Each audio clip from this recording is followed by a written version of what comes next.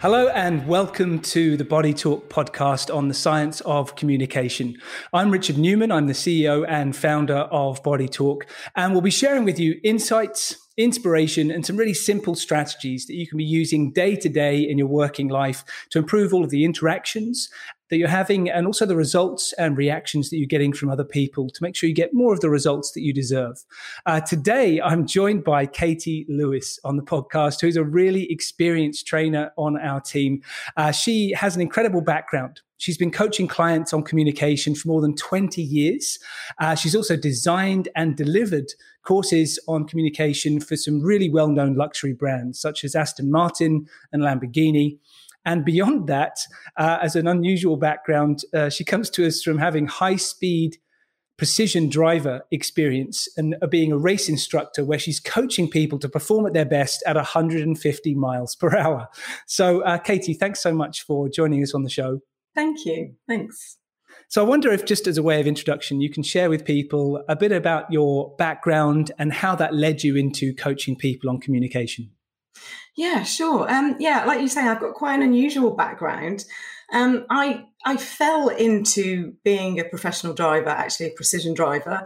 I was one of those stories where you kind of read about in the papers where I actually got kind of spotted on track. I was working in an events team, and some of the pro drivers thought it'd be funny to get everybody out on the track, and they were, pulling up the handbrakes, those times when we had manual handbrakes, and spinning us around. And I was just controlling the car and going, why are you doing that? And I didn't realize, but apparently I was a natural driver. So they kind of took me under their wing and taught me to become a precision driver. And from there, what happened is I ended up doing lots of what we call in-dealer training. So going into car dealerships and talking to them about new technologies, new cars, where they would sell them in the market, how to talk to customers, et cetera, et cetera. And I found that the part that I really liked was less being on the track and more being with the people and helping them sell more. So I'd always had this fascination with psychology and why people do things and body language and all of this kind of stuff. So what I did off my own back is I started to go and research, and I just self-studied. I watched every TED Talk, every video. I went to every conference I could find. I read every book. And I started to teach myself about why we do things as people. And that just naturally kind of led me into, well, hang on, if I want to give this information that I found to others, I need to find a better way to communicate. Because historically, I hadn't been very good at communicating, especially as a teenager, as somebody in their early 20s. I find it really difficult. And I don't come from a background of a family that coaches or asks those kinds of questions. I come from a background where my family tells me what to do. So that was generally normal to me. And you see that a lot now in business, people still telling because that's what they're used to. So I just thought, right, if I want to share this information, I need to know how to do this so people will listen and people will use this information that I found to help themselves. So that's when I started to kind of retrain more in communication and understanding, and that led me into coaching. I went and got my qualification in coaching a few years ago, actually, because I was put forward to coach an F1 team, to coach some engineers. And I wasn't qualified at that point. And coaching is this industry where you don't technically need to be qualified to be a coach. Hopefully that's going to change in the next few years. So you could technically just say, label yourself as a coach and you're a coach. And you find people that aren't qualified and that are brilliant coaches, but equally, you find people that aren't as great, and lots of customers waste their money. So I was like, right, I need to get some credibility behind me. And this F1 team, they really questioned my credibility and have you got a qualification and have you done this and What other big teams have you worked for? And that made me think, oh, okay, people are asking this question now, which is good. So I'm going to go and I'm going to get a qualification in that. So I went and did that for years. Well, great that you did. And I agree that there seems to be, within our profession, within coaching specifically, there's a huge range that people can end up getting. And also to go further than that, within so many of the corporations that we work with today, coaching has become a bit of a buzz term.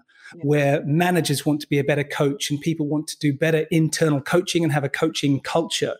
But there feels to be a lack of understanding of exactly what that is. And I think we find a lot of managers who say, well, I should be able to just tell people what to do and they should just do it. And why aren't they? Because I'm paying them. And so that journey of understanding what good coaching is seems to have some barriers around it. What would you say around that, about the challenges that people find if they're trying to bring more coaching or coaching culture into their company? What challenges are they walking into? Oh, I totally agree. It's that I actually met a guy a few months ago that asked me what I did. And he said, oh, you could come and help me. You could, can you make my managers do what I tell them to do? And I was like, wow, if anybody needs some coaching, I think it might be you. Of course, I didn't say that. But yeah, I think coaching comes from us, really. Coaching comes from our background. Coaching comes from our attitude. As I've already kind of alluded to, my family was very much, you do this, not how do you feel about doing that? So I'm at that age where I think for many of us, kind of my age, mid-40s, most families that's kind of how it was. You do this, your parents tell you to do something and you just do it. We're finding now the younger generations are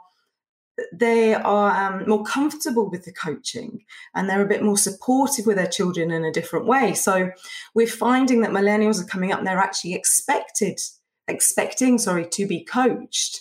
And maybe they're finding that they're not being coached in their roles and they're not as happy. So I think that coaching, we have this huge untapped wealth of knowledge, ideas and talent in businesses, which we don't often find if we don't ask the right questions. So absolutely what you said is correct, is that managers need to have this coaching ability in their toolkit. An effective manager should be an effective coach. If we take that even further, because I totally agree. If there's someone listening thinking, nah, I don't need that. Coaching's not for me. We don't need that coaching stuff. We're just going to crack on with business. What can that lead to if they, ultimately in a company, if you don't have a good coaching culture, if you don't have coaching skills as a leader or a manager? I could talk so long for this. So when people are telling, you need to do this, you need to do that, that gives a false feeling of control for the manager. These managers are like, it's just easier for me to do this. I'm just going to do it. So it gives them a false feeling of control and it leads to subservient staff that won't come up with their own ideas, staff that don't feel valued at work, staff that might often, if they feel that way, they can kind of gang up behind your back and work against you, staff that just don't want to be there. Many years ago, I once had a role where I had a manager that didn't coach and we didn't even have any one-to-ones or anything for the time that I was there. And in my exit meeting, one of the things that I said is I felt like I've got all of these ideas and all of these places that I want to go with the business, but actually I felt like a jack in a box that had been pushed down and a big weight put on top of the door that opened. So I just ended up kind of shrinking into this, not even a vessel of myself. It just wasn't me. So that's kind of what you tend to find when you're not in this coaching environment. You don't get that the expression from your staff that you want. You don't get the innovative ideas. You don't get the teamwork. You don't get the collaboration. You just get robots that are doing what you've told them to do. Are probably going home and moaning to their family about how much they think they're doing. Yeah. So let's flip that around then. And again, to sort of play devil's advocate, if there's someone listening thinking, I don't want to have to go up to my team and say, well, how do you feel about doing this project? Let's talk about if people really get their heads around embracing a coaching culture within their organization, what can that really lead to? What can you develop as a team, as a culture, as a company? What can that allow you to tap into?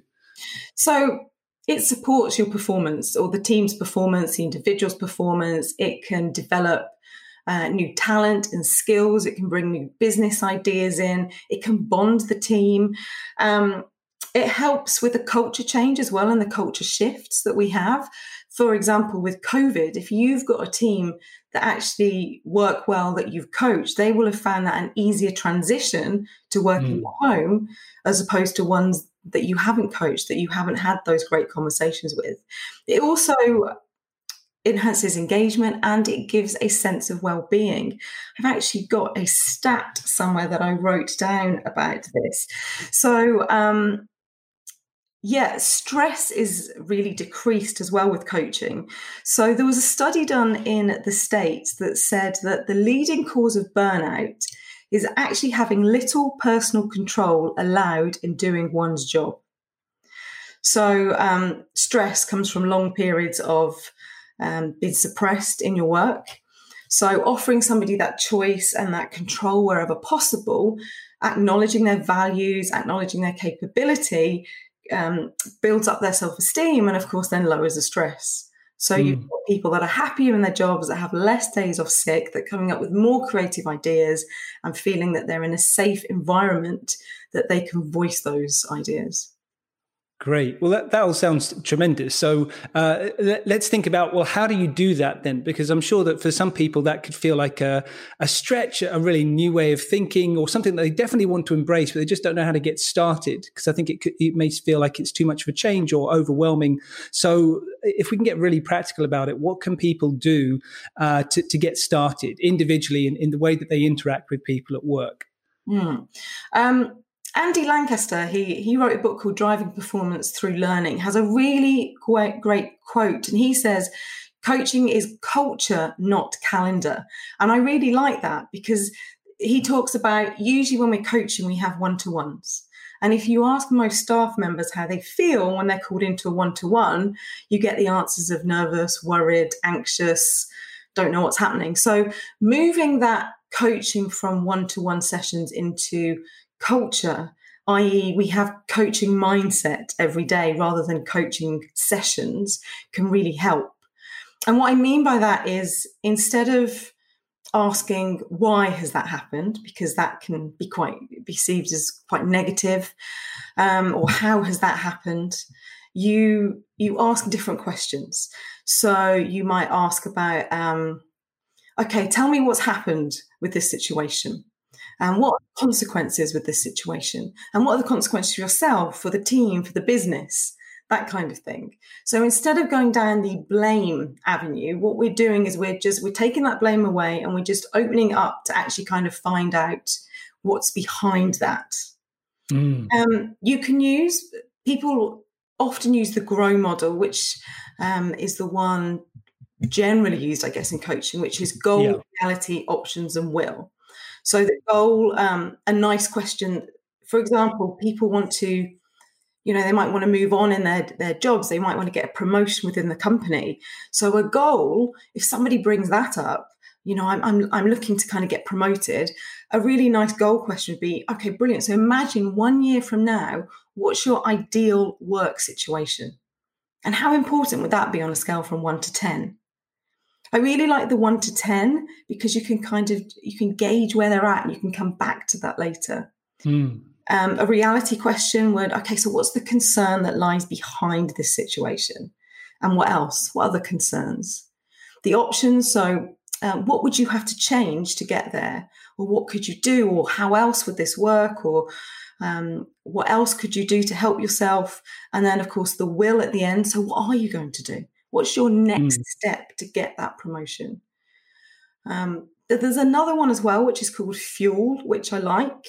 And this is about, you frame and agree the purpose and the process and the desired outcomes of whatever that situation is. And then the U is you understand. So you try to understand the coachee's point of view. And I think sometimes this is where managers struggle, is they hear, I want to get promoted. And what they do is they just give you an answer. Well, you need to do this. We try to fix things.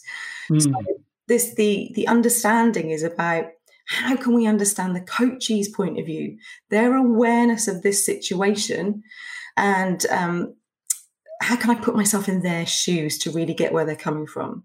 Yeah. Then E and Fuel is explore the vision of success, any alternative paths, and prioritize methods to get there. So what is your vision of getting promoted next year? What are the alternative paths? If this one doesn't work, how else can you get there? And how are we going to prioritize those methods for you to achieve this? And then the L is lay out a plan for success. So you have time-bound plans in there as well. So by 3 months, by 6 months, by 1 year, or maybe a week. And accountability is something that's often forgotten, but is really important. So how am I going to know that you've done that? Are you going to send me an email? Could be you're going to tell me. Could be I'm going to know because you finished that project.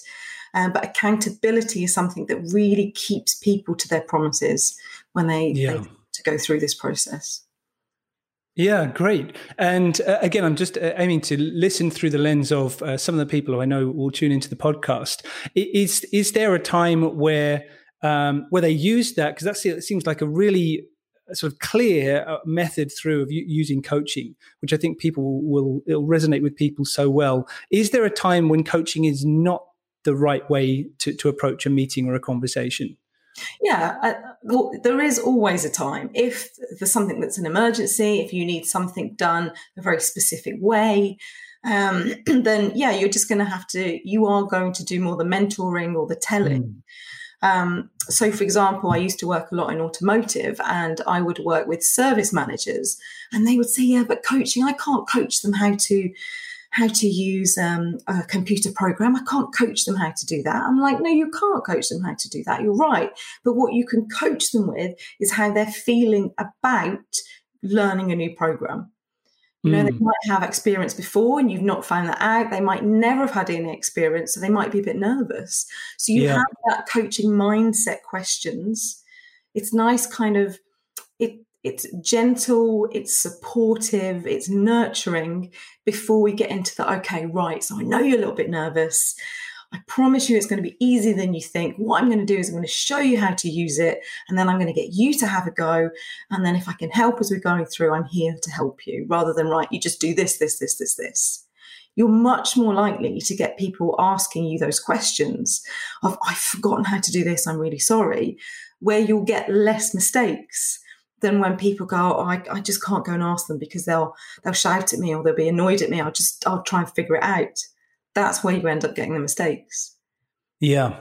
Yeah. And as I'm listening to that, I'm thinking about some of the clients that we've worked with over the years. And I reflect on sometimes if we're coaching people about how to handle objections, then we might say to them, I know that you want to just say that you're right and they're wrong, or that you just want to give a fix to this situation. And that feels like the shortest way to do it. But actually going around things from a longer journey that takes into account people's emotions, how people are feeling about it, and get into that place of collaboration. Even though it feels longer, it gets you there sooner. It sort of strikes me that that's how people may feel about this too, that they might think, I haven't got time to do all the coach the feelings and I just need the business to go forwards. But it feels like it's similar, that you'll get where you want to go faster if you take the time to do this bit right. Would that be what you'd say? Absolutely. Absolutely. And I hear this all of the time. Well, it's just easy if I just tell them or I just do it myself. The thing is, think about what you're doing to your teams, to your staff. You're disempowering them. We need to empower them to make their own decisions. Another issue that I hear a lot is, well, why can't people just be proactive? Well, you've probably not given them the environment to be proactive in. If your attitude is, well, I'm just going to tell them they just need to do this, I don't have time to coach. You're not nurturing that environment for proactiveness and for them to make mistakes and be creative. You're creating a fear environment that people work in. I did, when we talk about that, it reminds me of a session that I did. I do some voluntary coaching for a charity, and we work with charities all around the world. And this particular one was a lady in Africa who'd just taken on this big business, and she had decided that she was going to have an open door policy. And what it meant was that she wasn't getting any work done. So she literally had an open door policy. And I was speaking to her on Skype, and there were like goats coming in and people popping their head in all the time. And she's like, I'm on a meeting. And they're like, oh, sorry, I'll go. And it was an hour of constantly being interrupted. And of course, in my mind, I'm thinking, well, just shut the door a few hours a day and, you won't get interrupted, or just have an open door policy between certain hours. But as a coach, I can't say that. A coach's job is to ask brilliant questions to get the information from the coachee. Because when the information and that resolution comes from the coachee, they are more empowered to do it, and they're more likely to remember it. People remember after 3 months of training, 65% of the information, if they're told and if they're shown and if they experience it, rather than 10% if they're just told what to do. So getting them to experience that resolution for themselves, that light bulb moment, is what really brings about the change. So with this lady, I'm going, well, what else do you think you could do? And how would that make you feel? And what would be the consequence of doing this? And is there anything else you think you could do? And about 45 minutes in, she went, I guess I could close the door for a few hours a day. I was like, great. And what would that give you? She said, well, it would still be open door policy, but I'll have a couple of hours I can really focus on my work. Do you think you could try that? I could try it. So she tried it that day, and she emailed me a week later saying, this is brilliant. She said, it's great. I have the same amount of questions, but I have them in a shorter period of time, and people can now diarize around my door being open. So, she came up with all her stuff. And it feels to the person who then comes up with that idea, it feels like something they have much more motivation towards doing, a sense of greater clarity about why, and everything sort of seems to come together for them. It sometimes strikes me that coaching, in a way, can feel a little bit like Inception, the movie Inception with Leonardo DiCaprio, where you've got an idea of where somebody could go with, and you could tell them, hey, I'd really like you to do this, but actually if you get much further deeper inside the person's mind to understand, okay, how are you feeling about this, where do you want to go, what might work well for you, the idea is planted so much deeper in their mind that they're much more able to make the most of it. Does that resonate? Absolutely. And one of the biggest things I took away from my coaching course was always be curious. There's always an emotion behind something, behind a question, behind a thought, behind a feeling. There's always something there. So be curious as to what's going on behind that. Listen to the tone. Watch the change, the slight changes in body language that people give. We're always telling people who we are all of the time. You can't not communicate. So that little, the little movement of the head or the eyes or the hands coming to the mouth, something that's just different is giving you, the coach, a little bit of an understanding that something has changed here. So you would want to go into that a little bit more. Yeah. If you're giving out work and people are a bit hesitant, I've got these projects, you're going to do this, you're going to do this, you're going to do this. Anybody want to do that? Okay. Somebody kind of says, oh, okay, I'll do it. But there's a hesitation. I'd want to know what's behind that. Do they feel they're not capable? Have they had a bad experience before? Do they need some support? What is it? And when we can help with that, that's when you start to see that your staff blossom and grow. Yeah, absolutely. So let's get into that on from a really practical level of thinking. Say if somebody's listening to this and they think, I have to do this. I've got an important meeting this week with someone where I know that they feel a bit stuck, or there's a challenge that we're working on.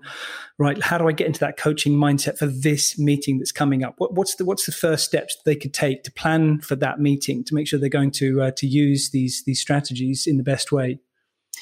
Okay, so the first thing is they want to focus on their own mindset. So too often managers will go into a meeting and think, right, you're an issue. And as soon as I think you're an issue, I'm going to look at you with you're an issue eyes. I'm going to have that attitude in everything that I do, everything that my body reacts to you, everything that I say, you're an issue. Or I could go in and think you have an issue, and which way I'm now going to be sympathetic, but it's not going to be coachy. I'm going to be like, oh, you've got an issue. How can I help? So what we need to do is we need to think, okay, so this person, this situation, they've got a challenge. I much prefer the word challenge to issue or problem. So they've got a challenge like everybody else in the world, and they're just trying to get through it like you and me and everybody. So I've taken myself to that level of the human to human, the adult to adult. I'm on their level. I understand we all have challenges. Let's see if we can work through this together. So that's my first thing, is you want to make sure that your mindset is correct. And then go in, if you want to use a grow model, if you want to use fuel, if you just want to ask some open questions, just go in with that mindset. I'm just going to find out what, what motivates this person in this meeting. And ask just some general open questions. Your who, what, where. Try and leave your how and your why, because they can be misread sometimes. Try not to lead the witness. That's another thing that we do. And as managers, so that reminds me of questions of, do you not feel that this would be a good idea? Yeah, exactly. And why haven't you started doing that? And I think as managers and as trainers, actually, I remember being a trainer, I used to be very good at leading the witness to get them to answer what I wanted them to answer, instead of letting them come up with their own answers, be them wrong or nearly there or whatever. So try not to lead the witness. Go in with just this open mind. You're there. There's another human that's got challenges, as we all have. Let's try and figure this out together. Ask them something like, what do you want from work apart from money? What is it that motivates you to be here apart from money? Most managers don't know what motivates their own staff. It could be working in a team environment. It could be being able to pick my kids up from school. It could be being able to cycle to work. It could be working on projects that scare me. We don't ask this stuff enough. So ask the questions that try to get you to understand the person that's sat in front of you. Yeah, I think that's such a great point to come to, because so many people know they're kind of the surface level. They might know the emotion, but the key deeper drivers and motivators are something that can get missed. So if you can get down to that place through a state of rapport with somebody, then all the better, and then you'll have a much better relationship with them as a result. Absolutely. And the next thing to say is remove any judgment. To coach, to have those coaching mindsets, coaching questions, you have to remove any judgment, because there are things that come up from these great questions that you will not be expecting and that will knock you for six. And the moment that shows on your face, all your rapport and trust has gone. It's really difficult to get that back. I'll give you an example of this. Many years ago, I was coaching a manager who had a lot of stress going on, and his team were actually giving him really negative 360 feedback. And I was having a coaching session with him, and what ended up happening is he was having some difficulties in his personal life, and it was being brought into the office because his wife also worked in the office. And what was happening is those outside issues were then being brought into work, and they were arguing at lunchtime, and they were sending each other texts. And of course, that's then changing how he reacts with his team. So when he told me that, instead of me wanting to go, oh, can we not leave this at home? You have to just sit there and go, okay, all right.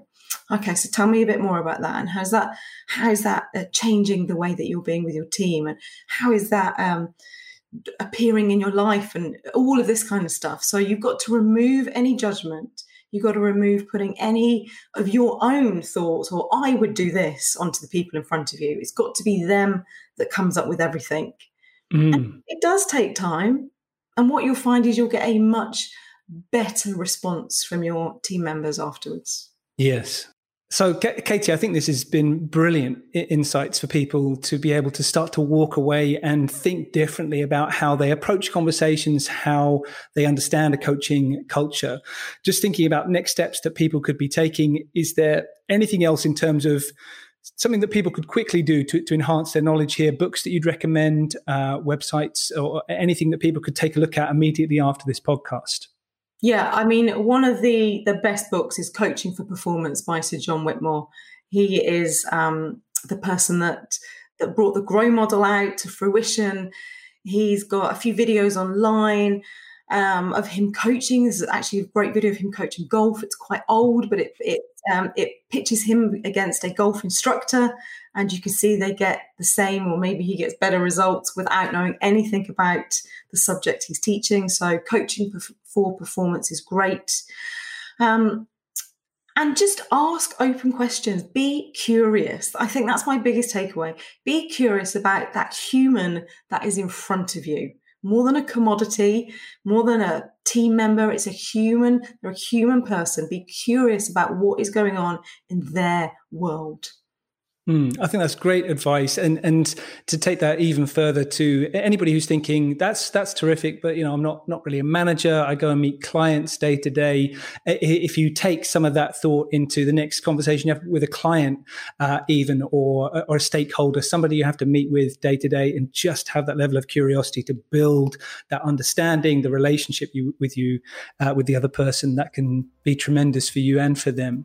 So thank you so much for that, Katie, and thank you to you for listening. So I certainly hope that you have enjoyed this podcast, that you've taken some value away, that you'll put some of this stuff into action. And we really like you to keep in touch. So please do be connected with us. You can share with us breakthrough moments, aha moments that you got from this podcast, how you applied it, results that you got, or some questions that you have. So feel free to stay in touch with us on LinkedIn. We are at UK Body Talk. That's us on LinkedIn. You can also go to ukbodytalk.com and you can check out there the whole range of articles, resources we've got for you there, a range of workshops and online coaching and online courses, opportunities that you've got there too. And so, who knows, very soon after this, if you wanted to, if you get in touch there, you could be coached by Katie at some point, get her to work with your team or myself, whatever is going to work for you to take this to the next stage. So thanks again for listening. Thanks to Katie. And I hope to see you on the next podcast.